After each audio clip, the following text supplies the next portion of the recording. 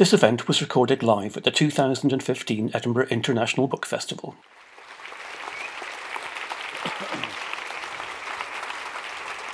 Oh, thank you very much.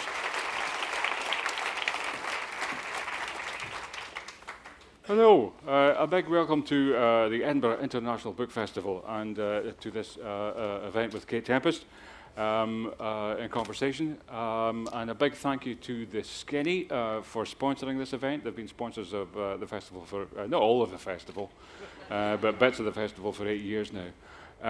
We haven't got a clue what we're going to do. As we're firmly established, but I think we're going to have a blather about some things that interest us. And then, the event is scheduled for about 55 minutes, so we'll save maybe 15, 20 minutes at the end if you have any questions to put to Kate. I should declare an interest. I'm Kate's, sorry, my name's Don Patterson, I should have mentioned that. I'm Kate's editor at Picador. And I think I first came across Kate's work. When was that Old Vic thing? About 3 years ago? Yeah, about that. Yeah. Yeah. And I got a call saying, "Have you heard Kate Tempest?" And I'm going, "Kate who?" And I got a ticket for this thing. And I can say, hand on heart, I've never been more astonished at a poetry event, and I really had the sense of something new beginning. The reaction of the audience was truly moving to witness at this thing, and it did have the feel of a kind of Baptist revival, actually, would be what it felt like. But the emotion in the room was really palpable, and I think it was the first time, certainly as an editor, I ever felt like an A&R guy. And I was on the phone in the foyer immediately to my boss going, "We need to sign this lassie now," because she's going to be going by tomorrow. And we did, and since then it's been an utter joy working with Kate and watching the way that her career's taken off over the last couple of years, and in so many different fields. Of course, as you know, she's not just an extraordinary poet. She's a very fine playwright, Mercury shortlisted musician. What else? There's a novel coming out next year. Just a matter of time before the ice sculpture and the treatise on the fall of Western capitalism. But anyway, so but a polymath, I think we're talking here. So as I say, me and Kate are going to have a wee blather about things. And we'll take it from there. So, Kate, how you doing? I felt less awkward in my life. No, I'm doing all right. Yeah, I'm doing very well. Happy to be here talking to you. And you? Well, this is going well. Don't you think there's something intrinsically funny about author's toilet as a sign? It just occurred to me earlier. Yes. Right. I'll tell you what I wanted to ask you about. And it came up in conversation with someone in the yurt earlier, and it's something. It's no longer the elephant in the room, but 2 or 3 years ago it might have been. And it's this old, and in my opinion, artificial division between performed poetry and poetry for the page. Now you've kind of made that transition, and in a way you're kind of ideally placed to say something about that and the differences, if there are any, between the two. Or what's your feeling about that? Is it a broad church? Are there differences? I think that there is huge differences between poetry that you perform in a room and poetry that you read from the page. I don't think there's anything wrong with there being differences. What I don't think there are is a kind of set of values that make one more important than another.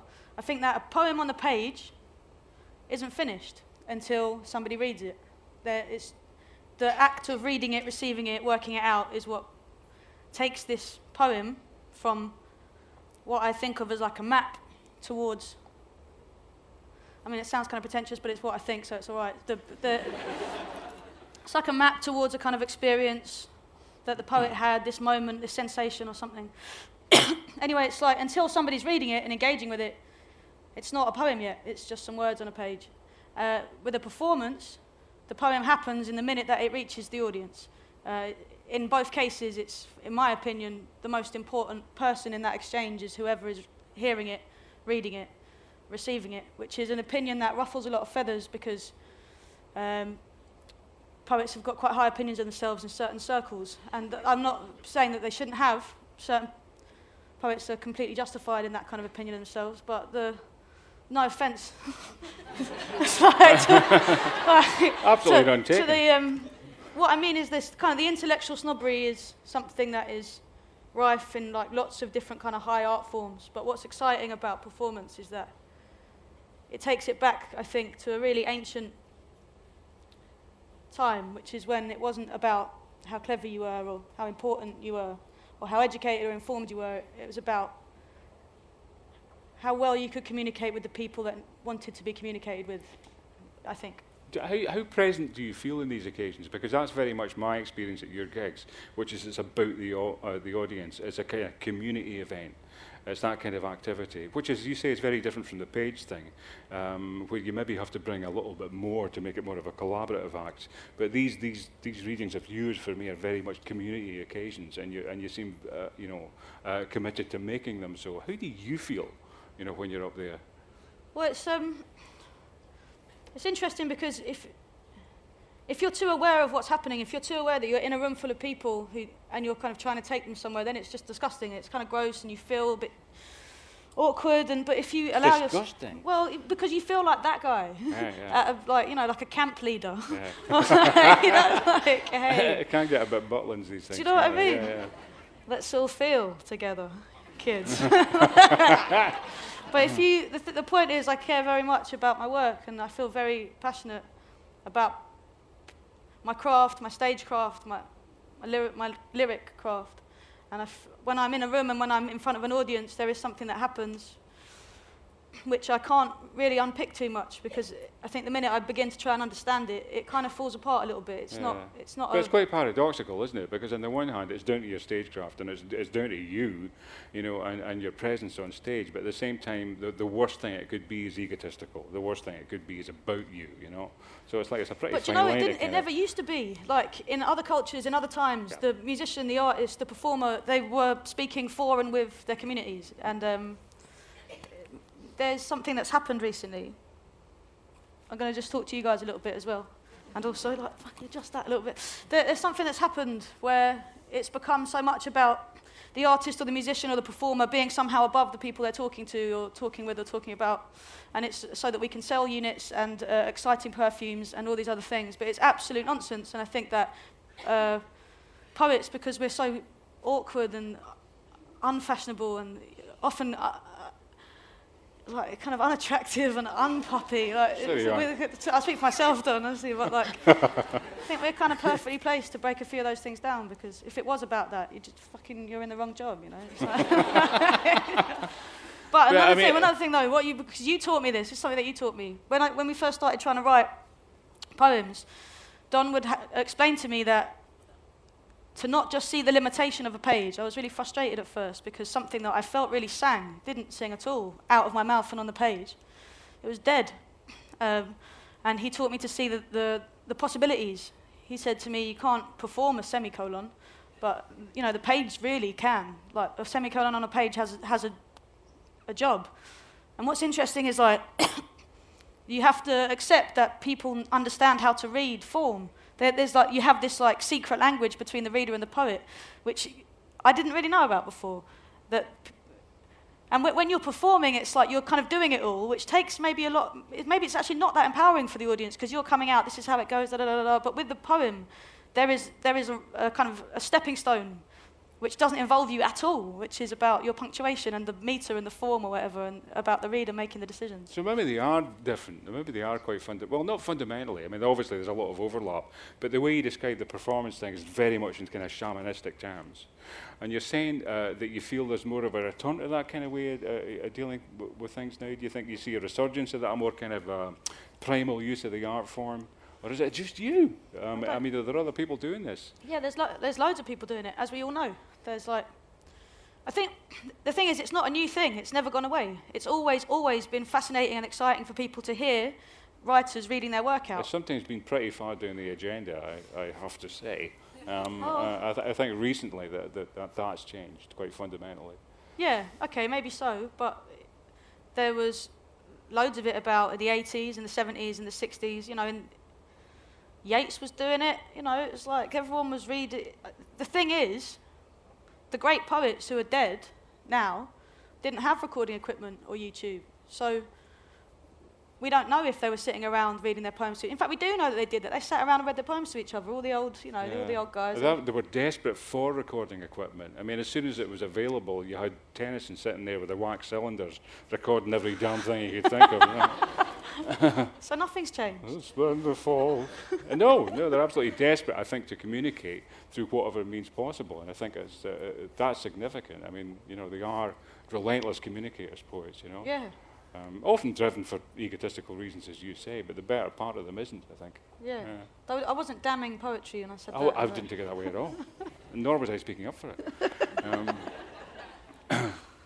So this shamanistic thing, do you think there's an element of that? I mean, I hate to use the word priestly, but I'm always struck by the cadences of your performance. And I was trying to describe it to a bunch of students in St Andrews the other day, because I was doing a lecture on you, and I thought, which would put you at your ease. I thought of just to tell you that I'm looking at this sort of not just about you, but looking at the origins of kind of the hip hop cadence, and how that comes out of urban Black America and what have you, and where that comes from, and so much of that, is still audible in Baptist preaching. In African American Baptist preaching, that thing. And a lot of that cadence came through Gil Scott-Heron, and sort of LA black performance artists. And I hear, weirdly, a lot of that in your own performance, and now on the page as well, because I hear your voice very much in what you write. I wonder if that was something you'd ever thought about at all, in terms of, because I mean, it would be true to say, would it not, that one of your interests in the kind of things that you write about is a kind of poetry of moral exhortation, because you're interested in how we behave towards each other and how we treat each other. And if you look at your plays and you look at some of the longer poems, it's often how we can behave honourably and often quite dishonourable in difficult circumstances, which, and that seems to be like a moral project, and that seems to fit with your way of, of bringing people into that. That does remind me of something quite priestly, I'm afraid. Well, I think that it's not a decision. It's important to say it's not a decision. It's not like I sat down and said, oh yeah, that would be cool if I just use some cadences from Baptist preachers. But what it is, what I can say is that I think conviction and passion creates a kind of dynamic in your voice that people associate with kind of religious fervour, because where else do you hear people speaking with conviction if not in churches? The only other place is when people are lying, often in politics or something like that, where they just... You used to hear it in politics, didn't you? And now we're hearing it in Jeremy Corbyn in his own quiet way, but we don't hear it in politics, as you say, it's not there. So the point of it is that when people are believing what they're saying, or believing the reasons behind saying it, or something like that, there's something about conviction, passion, that creates this kind of like, this timbre, this kind of shaky, strong, powerful thing that... That's it, yeah. And the thing about like my preoccupation with moral exaltation, as you put it, like there's definitely themes in my work, but I think it's not for me to find them. I just have to make the work, It's like I just have to make the work that I'm interested in and move through the stuff that is moving me. But I definitely feel there's more. There's something I want to say. There's something I want to communicate, and I think it's really important. Not what I've got to say is important, but I feel like it's important to stand in a room together and discuss some of these things, or to notice some of these things, or even to ask some of these questions together about where we're at, because it pains my heart so deeply to see some of the confusion and trouble and loneliness and difficulty that we've found ourselves in, and the times that we live in are troubling for me. But also extremely beautiful, and I feel so tender, so alive, and so close to people, but also deeply troubled, and that's all in my work. And I think that people often are kind of relieved to hear. I think that's the word. It's palpable relief that these things are being discussed. Everybody's thinking openly. it. Everybody's feeling it. I know. But it's the kind of thing where you, especially in art, it's not very clever to kind of. To say, ouch, ouch, ouch, what are we going to do? It's kind of much, but I think people seem to there's just I get it. Whenever I watch a singer, and they're just being real, they're just going to that place, just taking it all off and actually being themselves and reaching for that place which we all have, very vulnerable, raw place, especially in female performers, where we allow ourselves to go there and open in front of strangers, make yourself that vulnerable and be that powerful. But yet, there's nothing sentimental about it. I mean, so there's there's absolutely nothing. There's no sense of you celebrating your own sensitivity at all, which I think Until now. Until this point in your career. Well, actually, that's a kind of interesting question, because I mean, what you're talking about there is the necessity of that authenticity. Which I completely believe you. I think that it imprints itself in the cadence of your language, and people know when you mean it and they know when you don't. Do you find, I mean, given that you're in a kind of, I've got a kind of morbid interest, because you're in this unique position. Literally, no poet has been as successful in the space of 2 years as you've been. So, I would think it would be the case for most people that they'd be plunged into a kind of self-consciousness. About who they were and what mark they were making on the page and what they were saying, to an audience. Do you find that authenticity harder to hold on to as you're aware of an audience having greater and greater expectations of you and what they want from you as a performer? No, because 2 years have been lots has gone on in the last 2 years, but this has been 15 years in the making.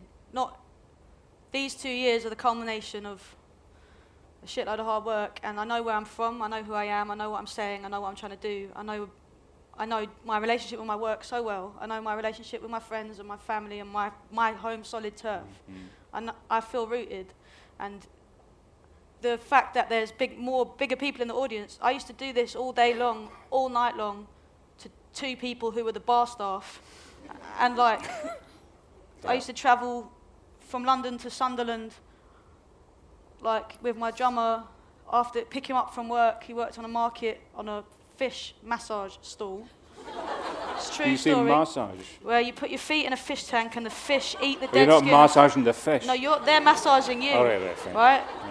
It's a true story. Because that would have been weird. Pick him up from work, he'd get in the car, lock the fish up, we'd drive to Sunderland to play for literally 3 old men that wanted to watch the football. Drive back through the night, drop him off at work. I would go and have to do my work, which was teaching or writing. I had to write commissions for charities. Awful work, obviously. No, I didn't mean that. The point is it's been a long time in the making, and so there's nothing that. The only challenge, which is the same challenge that has always been, is how to battle the kind of creative neurosis that always tells you whatever you're working on is the thing that's going to make everyone find out how shit you are. But isn't that a gift? Isn't that insecurity a gift? Isn't that the one thing that makes sure that you don't deliver inferior work? I don't know. You tell me. You've had to live with it longer. I think so. Yeah. I distrust anyone who who doesn't come from a place of deep insecurity. And there are, It's like I always remember Frank Zappa saying this. He said he'd always hired guys for his band who thought they couldn't play. Yeah. Because they were always the best. They were always the most conscientious. It's horrible. It's like this race with yourself constantly, and part of you is one foot is this is the best thing I've ever been able to say. This is so exciting. All my tools are in the right place, and then they literally take the next step, and the next foot says, "You're a fucking wreck. This is ridiculous. Who do you think you are?" And there's nothing in the middle. There's nothing in the middle. Exactly that. It's this neurotic vacillation between crap and amazing. I know. And it happens because I've got a novel to deliver and a poetry thing to do and an album or whatever. It happens 3 times in the same day. Oh, that's your fault. It's just you didn't need to set it up like that. Would you mind very much talking about how you got into it initially, because it's from someone coming from the page, it's a wholly different kind of apprenticeship that you serve. That's much more about improvisation. It's much more about group activity. So how did you kind of get going? Was it through more of a hip hop thing than a spoken word thing? Or? Yeah, I was. I wanted to be a rapper. I absolutely lived and breathed for hip hop music. There was a big scene in South London where I grew up of really interesting men, young boys who were writing raps and freestyling, and it was a really vibrant culture that I felt very close to, and for years, I was just on the peripheries of this culture and just listening. I worked in a record shop, listened to music all day long. And I was writing rap secretly, and then I used to write poetry when I was really, really young, but it was awful, and that's fine because I was a 12-year-old girl and everyone has to go through that. But if you are a 12-year-old girl or have them at home, if they're writing awful poetry, it's a really good thing. Encourage them. I mean that bottom of my heart, encourage them. But the point is that I started rapping and I was crap, but I loved it so much. And actually, that's a stupid thing to say. What's more interesting is that the conviction that it teaches you, rapping, is a different kind of conviction because you've got this scary circle of blokes, and I was little and pudgy and like glasses and pale and like, gay and weird, and I wanted to rap with these lads, because I had stuff I wanted to say. I was very political. I wanted to talk about conspiracy theories that I was pretty sure were enslaving us. And we called it conscious rapping, which is funny considering. Point is, I was hell-bent on it. I loved it. I lived and breathed for it. And the point is, if you approach that circle and you haven't got anything worth saying, you'll get laughed out of town. It's time to go home. There's no time for you to be crap. There's no time for you to not be sure of what you're saying or who you are or what you're coming with. And if you're sloppy and that happened for years. So and it's all about kind of one-upping each other as well. I used to do battle rapping. I could tell you a funny story about battle rap maybe a little bit later, but I used to do battle rapping, and then I got into doing spoken word. And the thing about spoken word is there is no bar.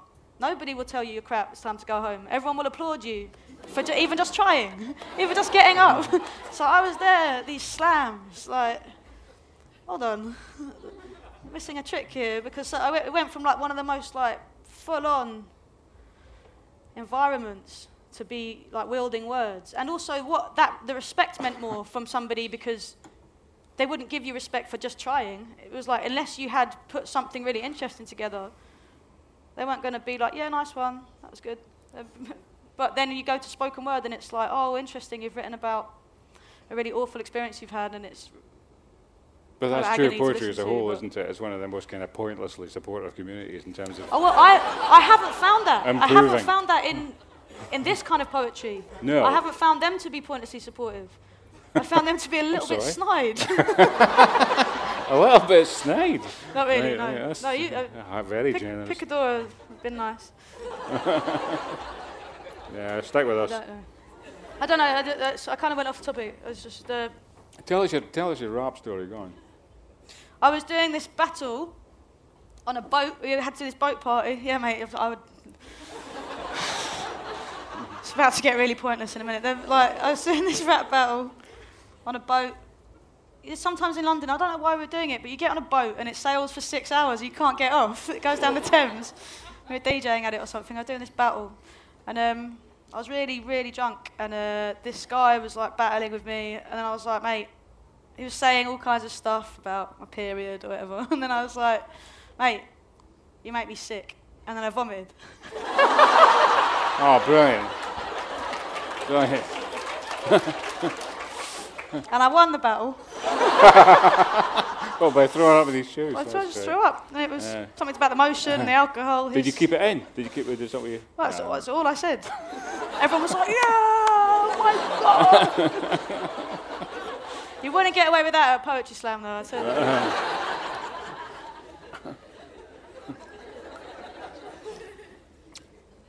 Has that ever happened to you, Dom? I've thrown up at a poetry reading, but not under competitive circumstances. Just usually through the quality of the drink and the nibbles. Just like most poetry events aren't like this. In my experience, it's usually just 6 people, a bottle of cider, and a bag of Wilkes that we pass around in a bus shelter.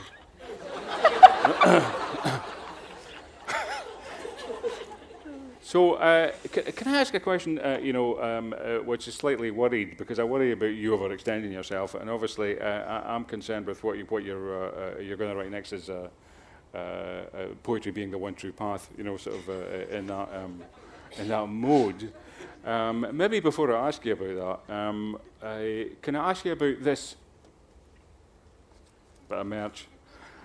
Fine thing, I hold it, but it's widescreen format that you kind of fit in your pocket, but it's nonetheless whose idea was that? I've no idea, Kate. It was Don's idea. But can I ask you about the origins of of the idea? I don't know if you know anything about Hold Your Own, but it's written through the Tiresias myth, which is complicated, but conveniently brings in an unbelievable amount of interesting political and gender stuff and what have you. Well, when we started working on stuff for the page, I was struggling with whether to use poems that had existed before and like trying to give them a life. They had not really worked as spoken word poems, or they'd been knocking around for a while, and I realised that was a massive cop-out, and that what was important to do is start completely from scratch. And what was exciting is conceiving all the poems to belong together with each other. And I've been carrying Tiresias around in my head forever. He's always been someone that I'm haunted by, and I had this idea to do something with him for years, and the idea was always it wasn't right. It kept not being right. And then I was in a meeting at Picador with you and the big boss and some other people, and they were like, "So how's the new book coming along?" They were talking about Brand New Ancients. How's the new collection coming along? And then just in that moment, under that pressure, I realised that Tiresias was going to be the guiding principle. Because there's so many things I wanted to say. You're not really allowed to say everything that you want to say because it's just exhausting, and then you end up saying nothing at all. So you need a guiding principle, and I wanted it to be held in this kind of mythological context. I wanted it to be about stuff I'd never written about. I wanted to write about gender and sexuality. I wanted to write about prophecy and the idea that it feels like a pretty intense time.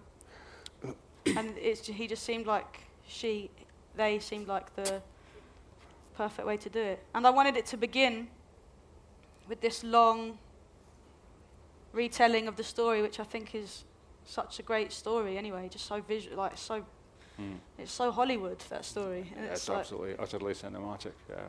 And then, I was interested in how you'd go from that big, ancient, cinematic narrative to very small descriptions of childhood, which I'd never really written about my childhood. I'd never written poems so small and delicate, and I'd never allowed them in, because it's all been, up until this point, even when I was writing about relationships or anything else, because of the performative nature of what I was doing, because of the bravado that I had to put on through rapping, beginning in rap, as well as it teaching you to be, teaching you kind of quality control, it also teaches you, it puts an armour on you. And this was really interesting. They took it all off, took all the armour off, and feel much better for it as a writer. Has it affected the performance side of things at all, in terms of the things that you're writing for? Yeah, there's some poems in that book that I wouldn't really be able to, I wouldn't want to perform. That's interesting. Some poems it just wouldn't work. It doesn't mean anything more for me to read it to you. It would mean more if you read it without me there, you know? And that's really interesting. These like smaller ones, and also the ones that make me cringe, like, there's ones about strange sexual encounters, things like that. I was like, but somehow it's all right that you know about it in the book, but as long as I'm not there and saying the word. Do you know what I mean? You must have the same thing. I know what you're saying. But it's really enjoyable performing them. They have a new life, I understand the movement through them. I've worked out that what I'm going to do tomorrow as well, and I did it. I've worked out that the best way of performing these poems is performing them all as one poem. Because in the book, the idea is that there's all these voices. And because Tiresias is multi-voiced, multi-personed, all these voices are kind of speaking together in this kind of relentless, claustrophobic chorus. And this chorus, hopefully, is the voice of the collection. And to split them up and do a kind of nice little spiel in between, it just was felt so awkward and cheesy. Because that's the other thing, sorry, stop me if you've heard this one before, but the other awkward thing about performance poetry is you feel like you have to, like, sell yourself a little bit. You have to come out and be a bit, like, self-effacing, and then you have to kind of disarm, and you have to tell that witty anecdote that will get a better laugh than the actual poem, and then you have to, and it makes me feel fucking sick. It's horrible, and it's kind of not what, I never wanted to do that. I used to come into, like, open mics, and I didn't know what to say. I was, like, painfully awkward, and then I'd do my poems, and it'd be really fucking intense, and then I'd be like, right, that was that one, here's another one. People used to laugh at me for that, and, like, poets would be like, you need to really work on your in-between bits. Preambles. Yeah, you really need to pull those out a little bit. Like, and now, and then for ages I was like, yeah, wicked, all right. And then you start doing that, and you end up, people enjoy your set more, people are laughing more. But you know what? It doesn't mean anything. If a room's full of laughter, it doesn't necessarily mean they're listening, you know. But the trouble is, isn't it? I mean, it's like very often, especially if you're more of a pagey poet, it's the only kind of audible response that you get from the audience is if they're laughing. So it encourages you foolishly to try and be funnier, like, oh, you know? God, like, oh. Because, you know, when they're incredibly moved and when they're bored shitless, it sounds exactly the same. But you know what I mean? You end up becoming this kind of, you know, rubbish stand-up. But the thing is, yeah, exactly. And we're like, exactly that. You do feel a bit like that. But with this, it's given me enough, like, it's given me a bit of a different perspective. Because I feel, we worked so hard on this book. I worked so hard at it that when I performed the poems, not that I didn't work hard on the other poems, but because I did, but they came from much more of an instinctive place, and the performance was much more instinctive. And this feels much more crafted, so I can stand behind it in a different way. And I can come out on stage and I don't feel like I have to tell that funny story about when I vomited in the rap battle, you know? It's like, I can just do the fucking poems. And how important is it, the fact that you've got, I mean, it's just like, again, this is unremarkable in your community, but how important is it, the fact that you know, you have all this stuff by heart, you know? It's just like, and you don't refer to the book at all, and it's... Well, I think it's really important for me to have the poems in my head, because I can forget about remembering. If you're trying to read, or if you're trying to recall, it's just one step more removed between you and the people you're talking to. I can mean it more, I can find it in a moment, and it can mean more to you if it's just me and you. If there's something between us, I find it just harder. I find it a bit harder for it to land in me, and then maybe that'll be harder to land in you. And there's this, like, magic place where with Brand New Ancients, this was happening. Like, when I was trying to memorize Brand New Ancients, it was like, I was terrified, absolutely terrified. It's 70 minutes long, I was convinced I was going to fuck up, you know. Sorry about swearing as well, sorry. I won't, well, I probably will, but I won't do it anymore. I was doing this thing where I'd throw a ball up in the air and catch it, and count that in my head, 1, 2, 3, and say the words out loud, so to prove to myself that the words were in a different part of my memory. So you know it's not your conscious memory, so you can relax. Oh, this is getting boring, but it's going somewhere. The point is that there is a moment where you're not remembering. It's like a musician playing. It's like muscle memory, yeah. And you can see it. You can see the page.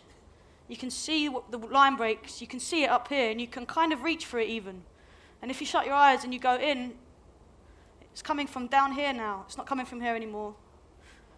And then you can tell the story. And That's it can, great. It's And like, as you say, it's one less thing between you and the audience now. I mean, it's like it's a more transparent kind of conduit, you know. it's mental. It's like, I'm sure players probably feel the same way, because especially if it's a long piece, like.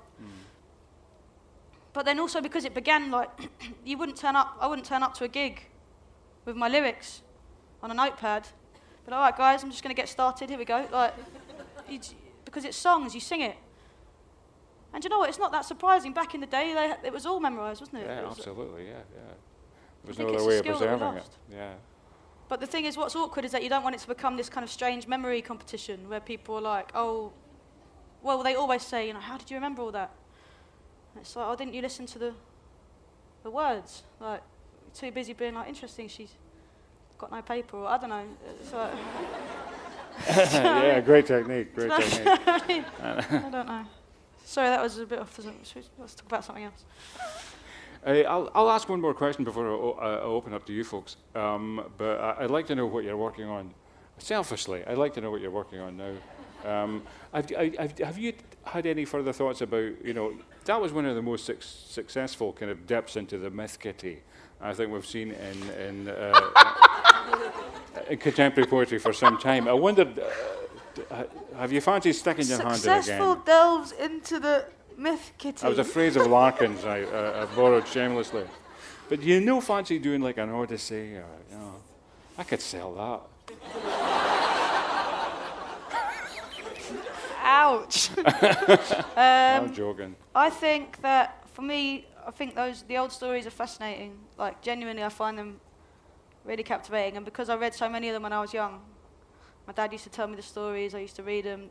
Really? They're part of they're just part of the way that I look around and see, and I'm really interested in ancient civilizations because I think that we are in an, I think we are in a, this is a great civilization, and we are in the last days. So this is something that I feel. Don't worry about that because that's probably not true. But it's just something that I've grown up thinking.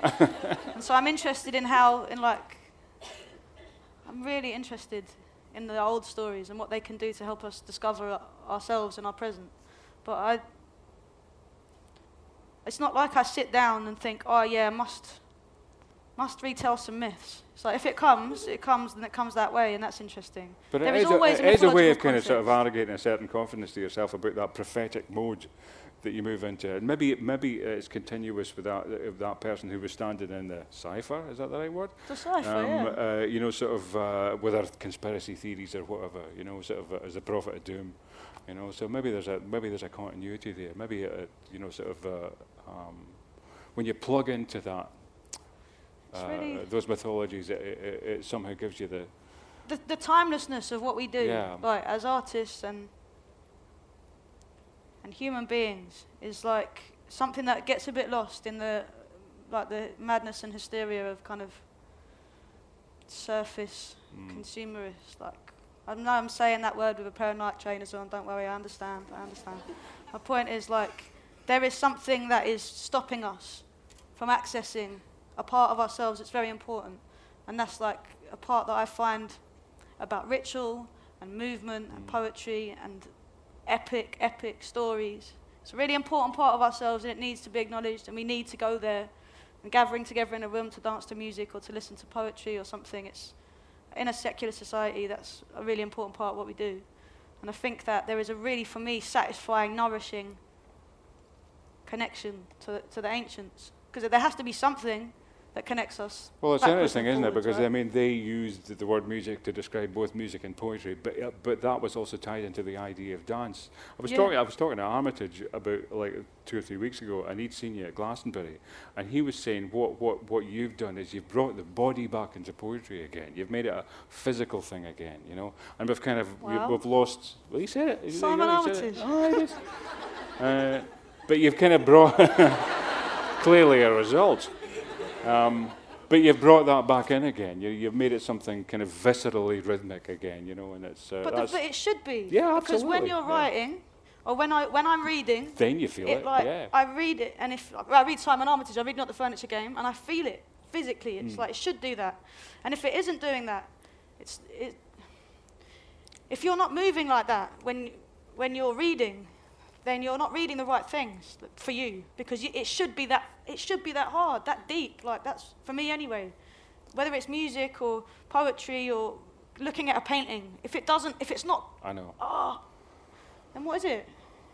EastEnders? Like, what is it? It's like, what's it for? And I do understand that not everybody wants that. Some people want a much more cerebral, but it, like classical music, anything. It's like the ideas between high and low. It's nonsense. If you feel it. Michael Donaghy always used to say it's got to go like this, but it's got to hit you in the solar plexus first, then it can do that. Yeah. But if it just does that, it's not worth anything, you know. But then there's a lot to be said for this stuff. I do understand that it's really important, but I think, for me anyway, if it's not, exactly both, that. If it's not there.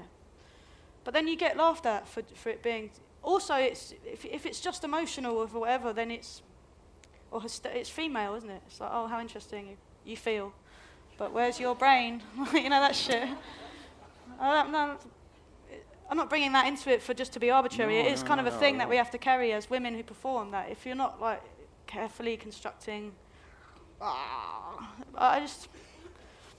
for me, it's more important that it just kicks your face open.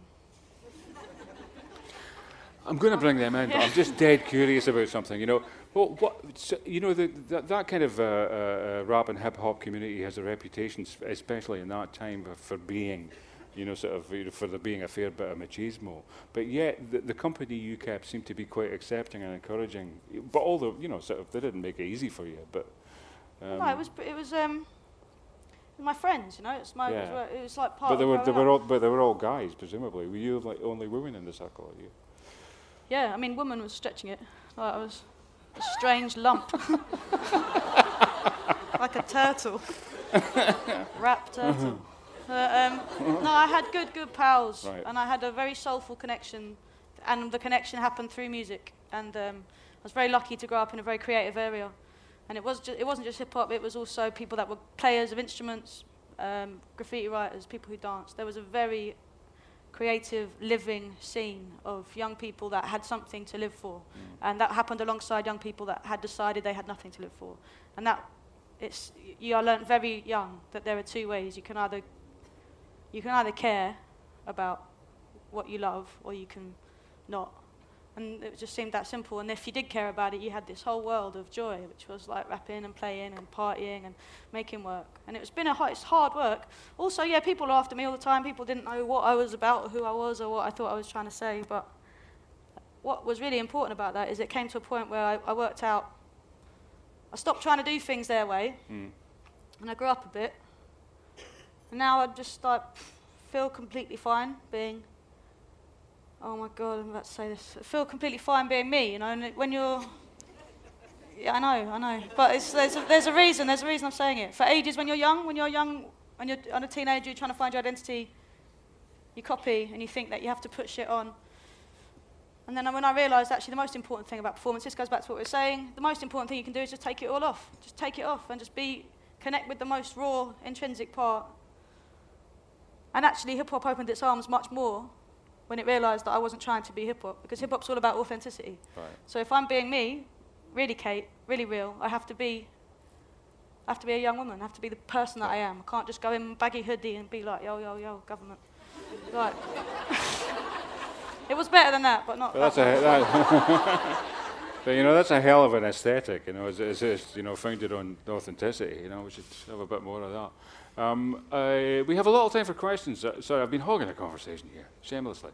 So if you have a question, could you stick your hand up and someone with a microphone will find you. Gentleman there. Hi, Kate. I'm a local, so it's great to have you in my hometown. Hello. What really sings to me with what you say and what Don's saying is when you talk about this point in civilization that we're at, this particular economic model, and the shamanic or prophetic role of the artist, and the transformative power of people getting together. So my question to you is, how do we collectively write a new story that's going to see us through the collapse of this civilization? Okay, so the first thing... Easy one. No, I feel you. I think the first thing to say is that the only way this is going to work is by connecting people in a way that doesn't preach, but empowers them to actually think about what's going on. And when I say that, I mean that as well as talking to the people that are underneath, we also need to empower bankers to get on board with realizing that this greed is negative for them, even though they're loaded. But do you understand what I'm trying to say? So the only way this works is not, I think anyway, is through minds, everybody's mind, being empowered enough to realize that it's about more empathy and less greed. And since I was very young, I realized that preaching to the converted was the most satisfying thing for me to do because it felt great and it felt like you were really getting somewhere, but it doesn't work. So we have to, as far as we can, everybody that feels the same way as you is already feeling that. The people that we need to think about are the people that are too closed off to seeing the destruction that the current story. Do you think there's anything that we can do to reach them, brother? I mean, the worry is always that you're preaching to the converted. Do you think there's anything that we can do to reach them? That constituency that's kind of resistant to the message, if you like. Well, I think it's above and beyond politics, economics. I think that there's actually something more. There's a human thing that is universal. I hope. I fucking hope. And it's kind of difficult to talk about this publicly because the minute you start talking about this stuff, somebody's going to tell you that you're an idiot and you haven't got it right. But I'm just. The point is like.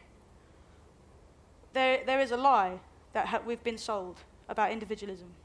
It's a lie. It's not true. We are connected to each other. That's genuinely what I think. I think if somebody is murdered in the street, then you feel it. And even if you feel it, because when you're walking home at night, you imagine demons in an alleyway.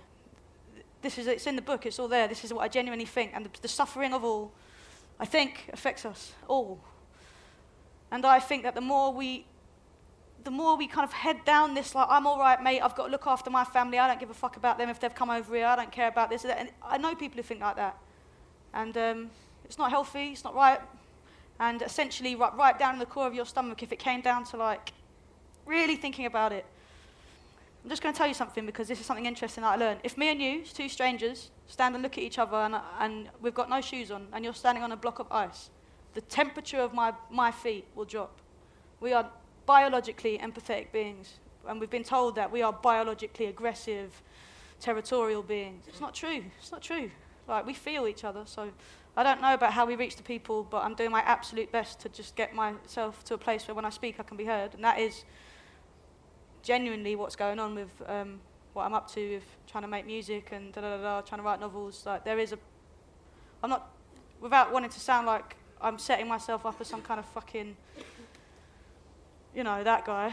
Like, everybody has a challenge to speak to people in a calm and open way, without telling them that they're wrong, just trying to work out how and why. Do you understand what I'm getting at? I don't know if that's helpful or just faff, really. It's kind of impossible, intangible clouds of faff. I don't know what to say. But it's about not... I think we can feel pretty hopeful as well as feeling like absolutely distressed. Okay?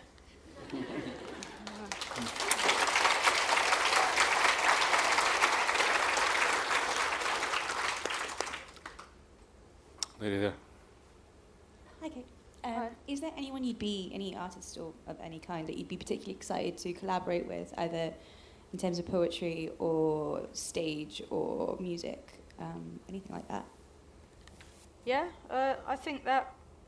Well, what I think about... I get asked that question, and the thing is, I feel really excited by the work that artists make, and I think that they're so amazing. When I love what they do, that's enough. I don't necessarily think like I want to step in and get involved in what they do. Like, there's I saw Bjork recently when I was in New York, and I was just absolutely profoundly moved by what she does and her example and her stagecraft. There's a rapper called Jay Electronica. Yeah, he's wonderful. Yeah. He's on some shit. He'll save us, don't worry. He'll save us. And there's a girl called Mika Levy, a woman called Mika Levy, who's fantastic. Lots of people. I don't know, whoever, like, I don't know. Sorry, it's a cop-out, but I don't know what to say. Very in front. Is it hard to go from Boomtown to here, to, like, How did you know I was at Boomtown? Boomtown? Where were you at 2 in the morning last night? What's Boomtown? He said, clearly showing his age or something. It's like a festival. I've been doing loads of festivals this weekend, yeah. and Boomtown is a notoriously gnarly festival. Yeah, I mean, what's strange about that is we were in Gothenburg, Dusseldorf, Toulouse, and then Boomtown. Where is Boomtown? It's within. So you have your inner Boomtown. Right. In your heart. Where's my Boomtown? But then I had to leave there and I had to go for a meeting. Got home at like 4 in the morning. Had a meeting with my editor to go through the latest draft of this novel. Like, picking my brain off the floor, like being like, right, okay, quickly, got to look at... And then came from there to here, and then... I'm not like, oh, woe is me. I'm saying it is pretty weird, but, like, essentially the excitement carries you through. It's all the same It's all words, isn't it? It's all words. It's just Boomtown's a bit more ketamine. I don't partake. Right, we've got Just say time for... no. I'm sorry, I just cut you off there. We've got time for a really short question and a very brief answer, and a minute I've to do never something given a else. brief answer in my life. A chap there with his hand held high. You do a really short one. Okay, short version of the question. So right early on, when you were talking about conviction and passion and whatever, Yeah. you said kind of in passing, like throwaway, because women do that. Could you say some more about what the blokes are not doing? I think that there's different pressures on male performers. I think that there's different pressures on female performers. What is expected of you when you walk on stage is different. And I think that because I don't give a shit about, that's a weird way of putting it, but because I've had to put myself in a situation where I refuse to be judged on my appearance, I want people to stop looking and start listening. This has been something that has been going on all my life. I've got myself into a position where I can walk on stage and hopefully renegotiate the rules. And that's because there is a precedent throughout time of women who are allowed to access that part of themselves and they just let it out. I'm talking about like performers like Nina Simone and Janis Joplin. I'm talking about like the women who had no power in Greek society apart from they could get off their faces and receive the oracle. And like this kind of hysterical, like, it's kind of off the point. You asked me what men aren't doing, I'm telling you what women have done in ancient Greece. But the point is, I think it's slightly different, man. I think for men, they're expected to be a bit cooler, be a bit smarter, but also they're allowed to be genuine in a different way. They're not expected to. They're allowed. What are you worried about your own conviction? Do you need some help with convictions? I'm going to steam in. I'm sorry, mate. I don't know what I've been I'm talking charged with immaculate timekeeping, Kate. I'm really sorry. Have you got a really short poem? You know the poems in this book, Don. I do. Which one? Read your... Because we've got a minute or two. Sorry, mate. I don't know if that was helpful or not. We'll talk about it outside. That's tiny. That's not a poem. How long have we got? We've got like minus time. I really like that. You like that one? I think I can know that one. After all that talk about how powerful and important a performance is, it's about to be a massive anticlimax. You ready? When I was young, I could speak to animals. These days, I don't know what to say. They used to sniff my ears, but now they smell my fear and walk away.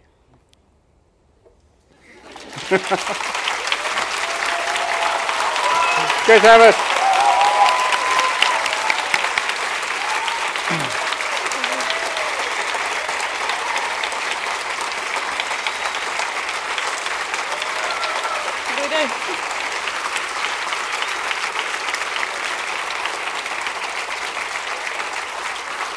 What do we do? Just to say very quickly, Kate will be reading tomorrow. It doesn't matter when she's reading because you haven't got a hope in hell of getting a ticket anyway. But she will be signing next door right now, where we're heading immediately. Yeah. So once again, thank you everyone for listening. Nice Kate Tempest.